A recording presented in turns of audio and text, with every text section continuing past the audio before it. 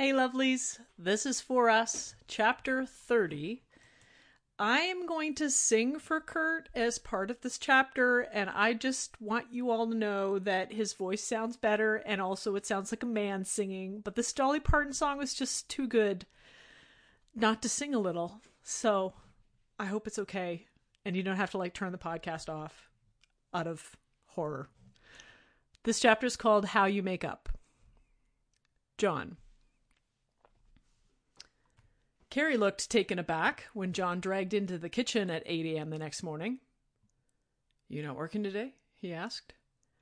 Silently, John held out a coffee mug for Carrie to fill it. He dumped in milk and coconut oil and then sucked it back straight with the dollop of oil still sitting on top. "Texted work I'll be there late. Waited up for Kurt last night and then we fought about Nikki." He rubbed his fist into his eye, still sandy from crying himself to sleep. "I think I really hurt him, and I still feel like shit about it." Carrie rubbed the side of his beard, looking sympathetic. "You say sorry yet?" John exhaled. "Yes." His friend shrugged. "You are going to fight eventually. How you make up is the important part. Don't be too hard on yourself, John." John made a dry noise. "Has that ever seemed like an option for me?" Carrie huffed a laugh, his big fingers squeezing John's shoulder briefly. "You're just overtired. Drink up. Coffee will make you happy. Want me to blend that up how you like it?" Sighing, John handed the mug over. Over the whir of the blender, he heard the thump of Kurt's feet upstairs and then the sound of Kurt singing. When Carrie dumped his frothy, perfect bulletproof back into John's mug and handed it over, Kurt's voice came through the ceiling loud and clear, belting out a Dolly Parton tune. "All you gotta do is smile that smile, and there go all my defenses. Just leave it up to you, and in a little while, you're messing up my mind and filling up my senses." Carrie glanced at John, amused. "He seems all right." The words got progressively louder with the sound of Kurt's feet running down the stairs, and then he slid into the kitchen in his sock feet. He paused, seeing John, and his lips curled up slowly. John swallowed, checking his face for any trace of the hurt from the night before. "Here you come again, looking better than a body has a right to, and shaking me up so that all I really know is here you come again. And here I go," Kurt sang softly, crossing the kitchen, and John couldn't help laughing, turning his blushing face aside. Kurt put his arms around him, pulling him close and kissing the corner of his jaw that he'd just shaved clean. "Morning, White," he murmured in his ear. "You're outrageous," John said softly. Kurt drew away, his blue eyes dancing. "You like it?" John let his palm rest on Kurt's chest for a second, where his boyfriend had pressed his hand as if something hurt him last night. "I really do." His mouth couldn't resist smiling back at Kurt, whose eyes lit up just a little more. The tips of Kurt's ears were bright red as he helped himself to coffee. He sloshed the nearly empty pot. "What's this? You falling down on the job here, Douglas? How's a man supposed to fuel his workday on half a cup of joe?" "Had a little unexpected company," Carrie said. "Seems like you had a good night." He lifted his dark eyebrows innocently, slurping his coffee. Kurt leaned against the counter, his shoulder brushing John's. "You know what, Douglas? You're probably not aware that John White is the best cuddler on the planet, and I am sleeping like a baby in his arms." Carrie said. "I didn't need to know the details, but I'm happy for you. I'm thinking of getting a dog to cuddle me at night." Kurt snorted. "A dog? Well, I guess everyone can't have John in their bed, so you do you." John choked on his coffee, and Carrie thumped him on the back, laughing soundlessly. "Are you home for supper, White?" Kurt glanced at him. John nodded, still coughing. That bulletproof had almost come out of his nose. "Briefly, I have a jiu-jitsu class to teach at 7. Kurt smiled. "Excellent. I'm making you dinner. I may have recently become addicted to this cooking show on YouTube, and there's a recipe I want to try. Douglas, you of course are welcome to join as a third wheel." "Thanks so much," Carrie said dryly. Kurt. Kurt's phone blew up with notifications mid-morning while he was hanging drywall with Carrie. After the fourth buzz ping made the hair on the back of his neck prickle, he said, "Give me a sec, would you? I should check these." "I wish you would," Carrie said, and they carefully set the drywall sheet to rest against the lumber frame. Their show was sold out. Their first gig at a mainstream bar, a venue just a little bigger than any of them figured they could fill, and every ticket was sold. The text thread between Nikki and the band was full of emojis and last-minute rearrangements of their set list. After scrolling through the first couple messages, Kurt rolled his eyes and shut up his phone. After thousands of hours of practice, the music was in his fingers and in his blood. An hour before the show, Nikki would tell him what he wanted, and that's what they would do. He didn't need to be part of the conversation today. He tossed the phone into the tool bag, picking up his end of the sheet again. "Show's sold out. Band's freaking out. Sorry." "Huh," Carrie said. "Congrats. This mean you guys are heading for bigger things?" Wow, he really hadn't thought about it. In his mind, the show was over already, and he was planning a road trip to see the mountains with John. "No idea. That's Nikki's bag, not mine. I thought this was the last show of the year." And he'd not been sorry at all. He was a little surprised at himself. Tomorrow, the lights would ripple over a sea of faces turned up to soak in his music like sunlight and water. He'd worked his ass off and lain awake nights longing for this moment. He should have been high as a kite with excitement. He was more interested in cooking supper for John tonight. A risotto recipe from Italy that looked like exactly the thing his gluten-free, dairy-loving boyfriend would want to lick off his plate. So their band would make more cash off this show than they had expected, and maybe pick up more radio play. He didn't need the money now. And there was really only one person in the audience that he cared about. He knew his boyfriend better now than he had at the last concert. John would be happier if they stayed home and Kurt played those songs for him on their carpet. Which was a brilliant idea. Goddamn, he was making risotto and an in-home concert tonight. Now he was excited. It turned out risotto was hard. Kurt sweated over the stove, slowly stirring the simmering mixture of rice, milk, olive oil, white wine, and finely diced onion and celery. It smelled heavenly. But he'd had zero time to fix his hair, and there was a sticky mess of one failed risotto in the sink already. Fortunately, he had no witnesses. Douglas was buried in a new drawing project in his studio, and John was catching up on some sleep. Kurt babied this pot, spooning in more broth every couple of minutes, constantly stirring it, even singing a little song over it to help it be tasty. To hell with his hair, this meal was going to be fabulous. When it had thickened, and the energetic Italian man on the YouTube said it was done, Kurt set the pot aside and turned off the burner, breathing a huge sigh of relief. He threw up his arms in the empty kitchen. "Touchdown!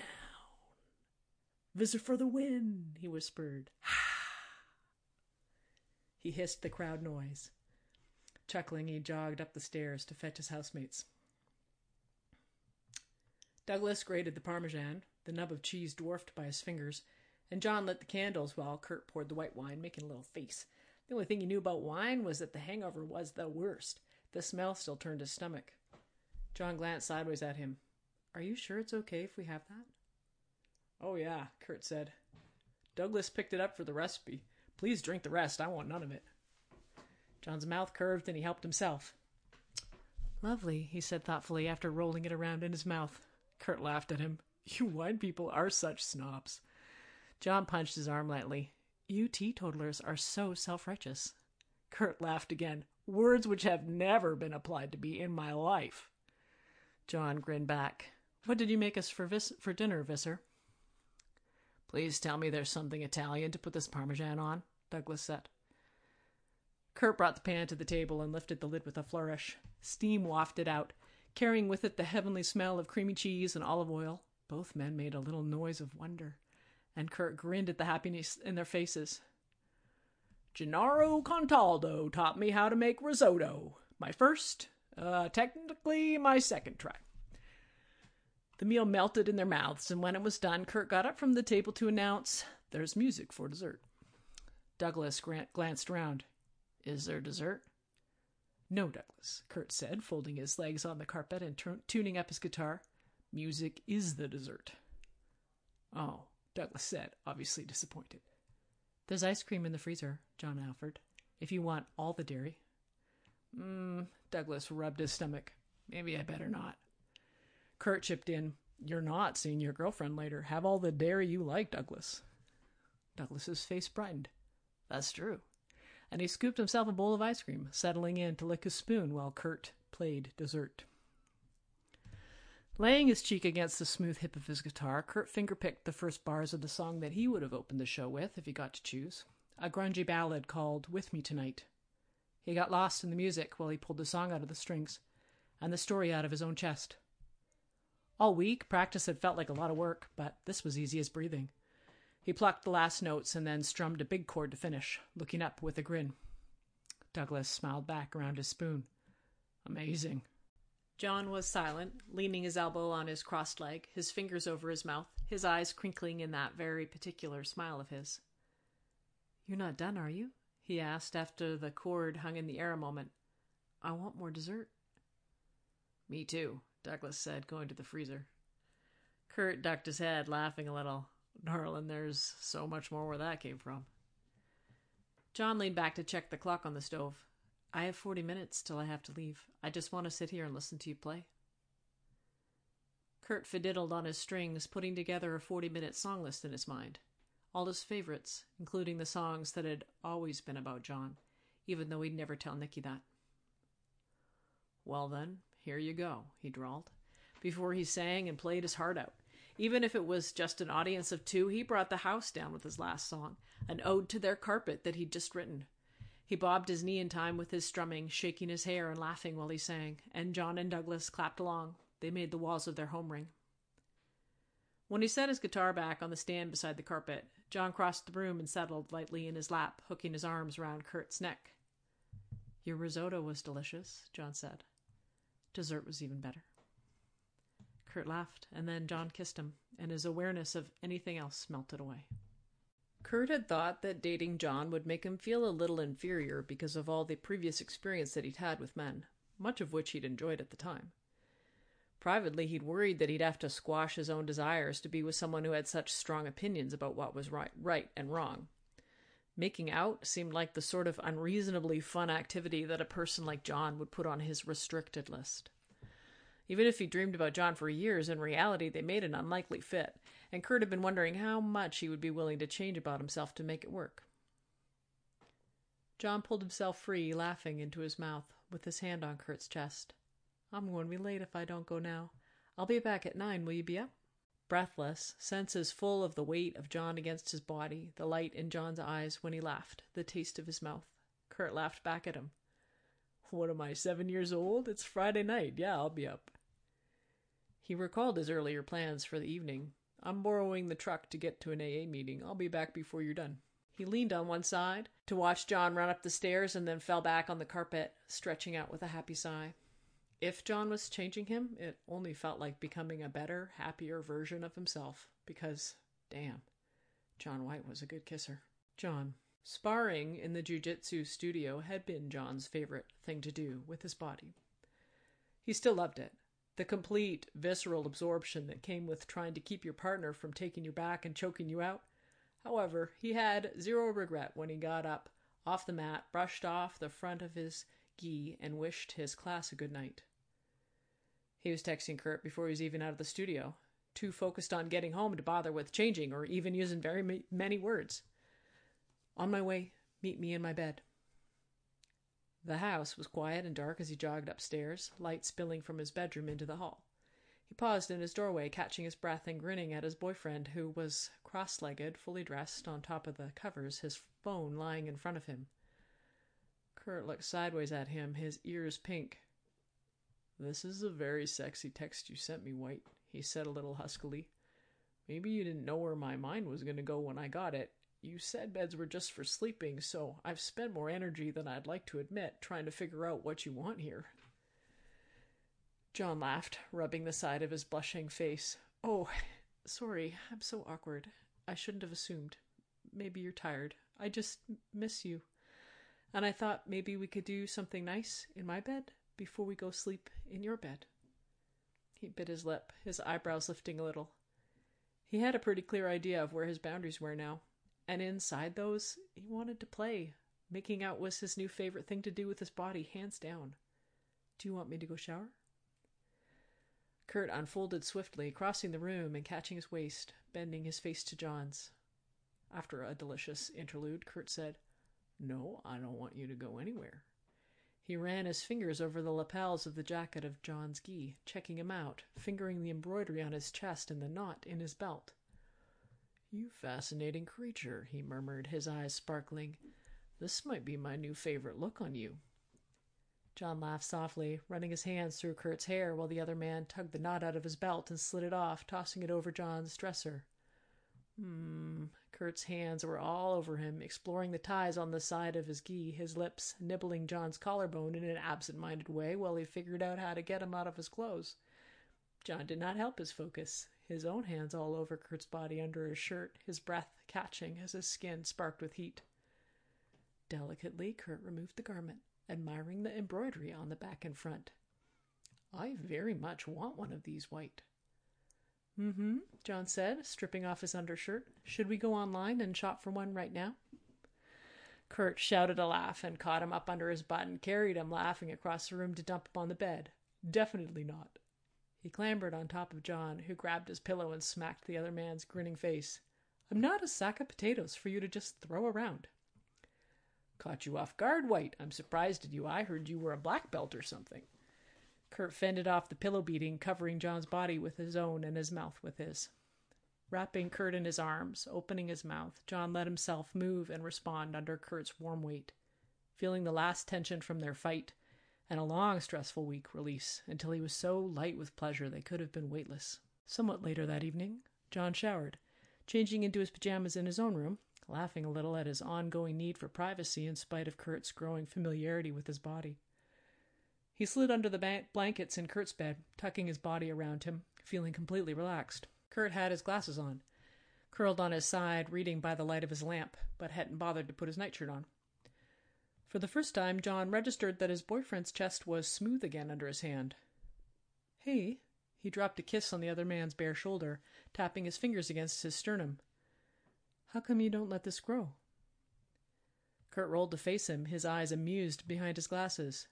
"You want me all furry?" John bit his lip, rubbing his fingers in the dent in the center of Kurt's chest. "Maybe. I was looking forward to seeing what you look like. Do you shave it, like your face?" Kurt put his book aside, laying back with his arms up on his pillow. Even his underarms were shaved and pale. "Yeah, Nikki likes me bare, for a show." John's face twitched, trying not to show disgust. "Oh? And what do you like?" Kurt's hand wandered under John's shirt, tracing the treasure trail of hair soft up his belly to his chest, making John shiver with pleasure. "No idea. Haven't let it grow since I got out of high school."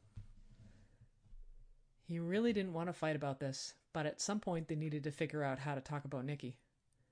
Very tentatively, John asked, "Is that how long you and Nikki were together?" Kurt nodded. "Off and on. We met at a club my first year of uni." He set his glasses aside, scratching his fingers through his mop of hair and yawning.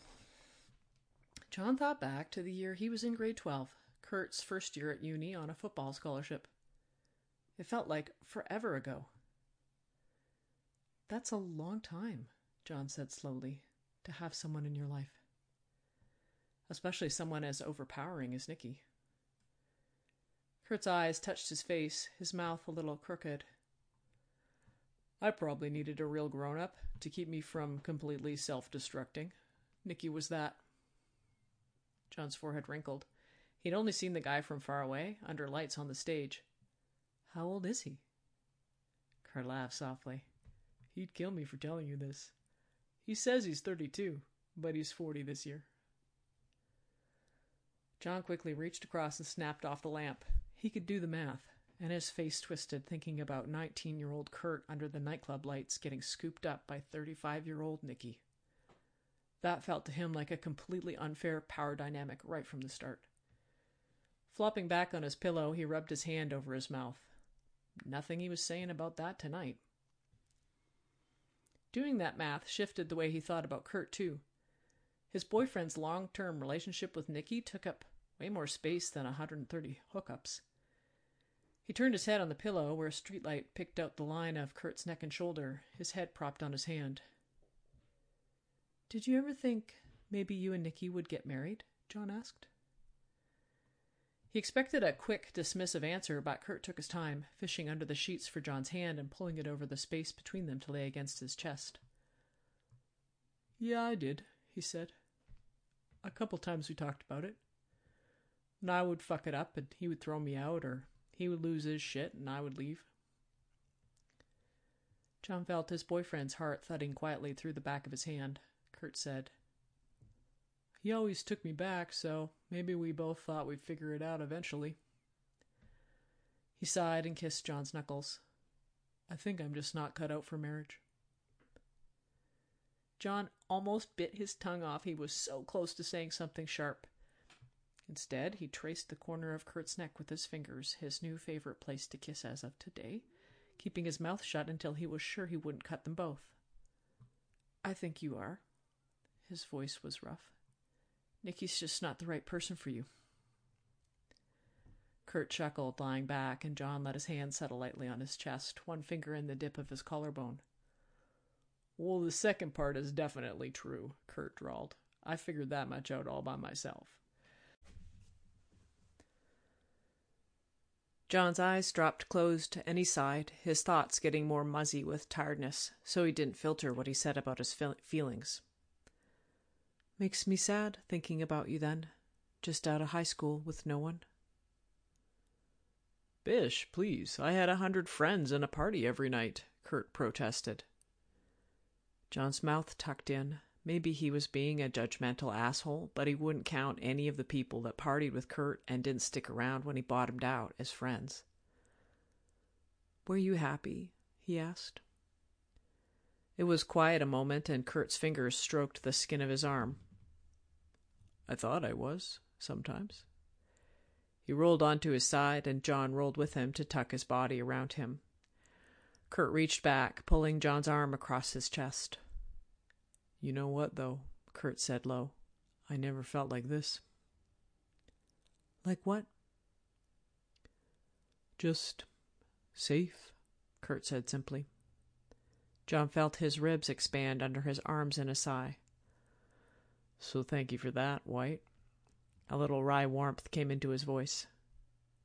John put his face between Kurt's shoulders, saying quietly into his skin, "Anytime, Visser."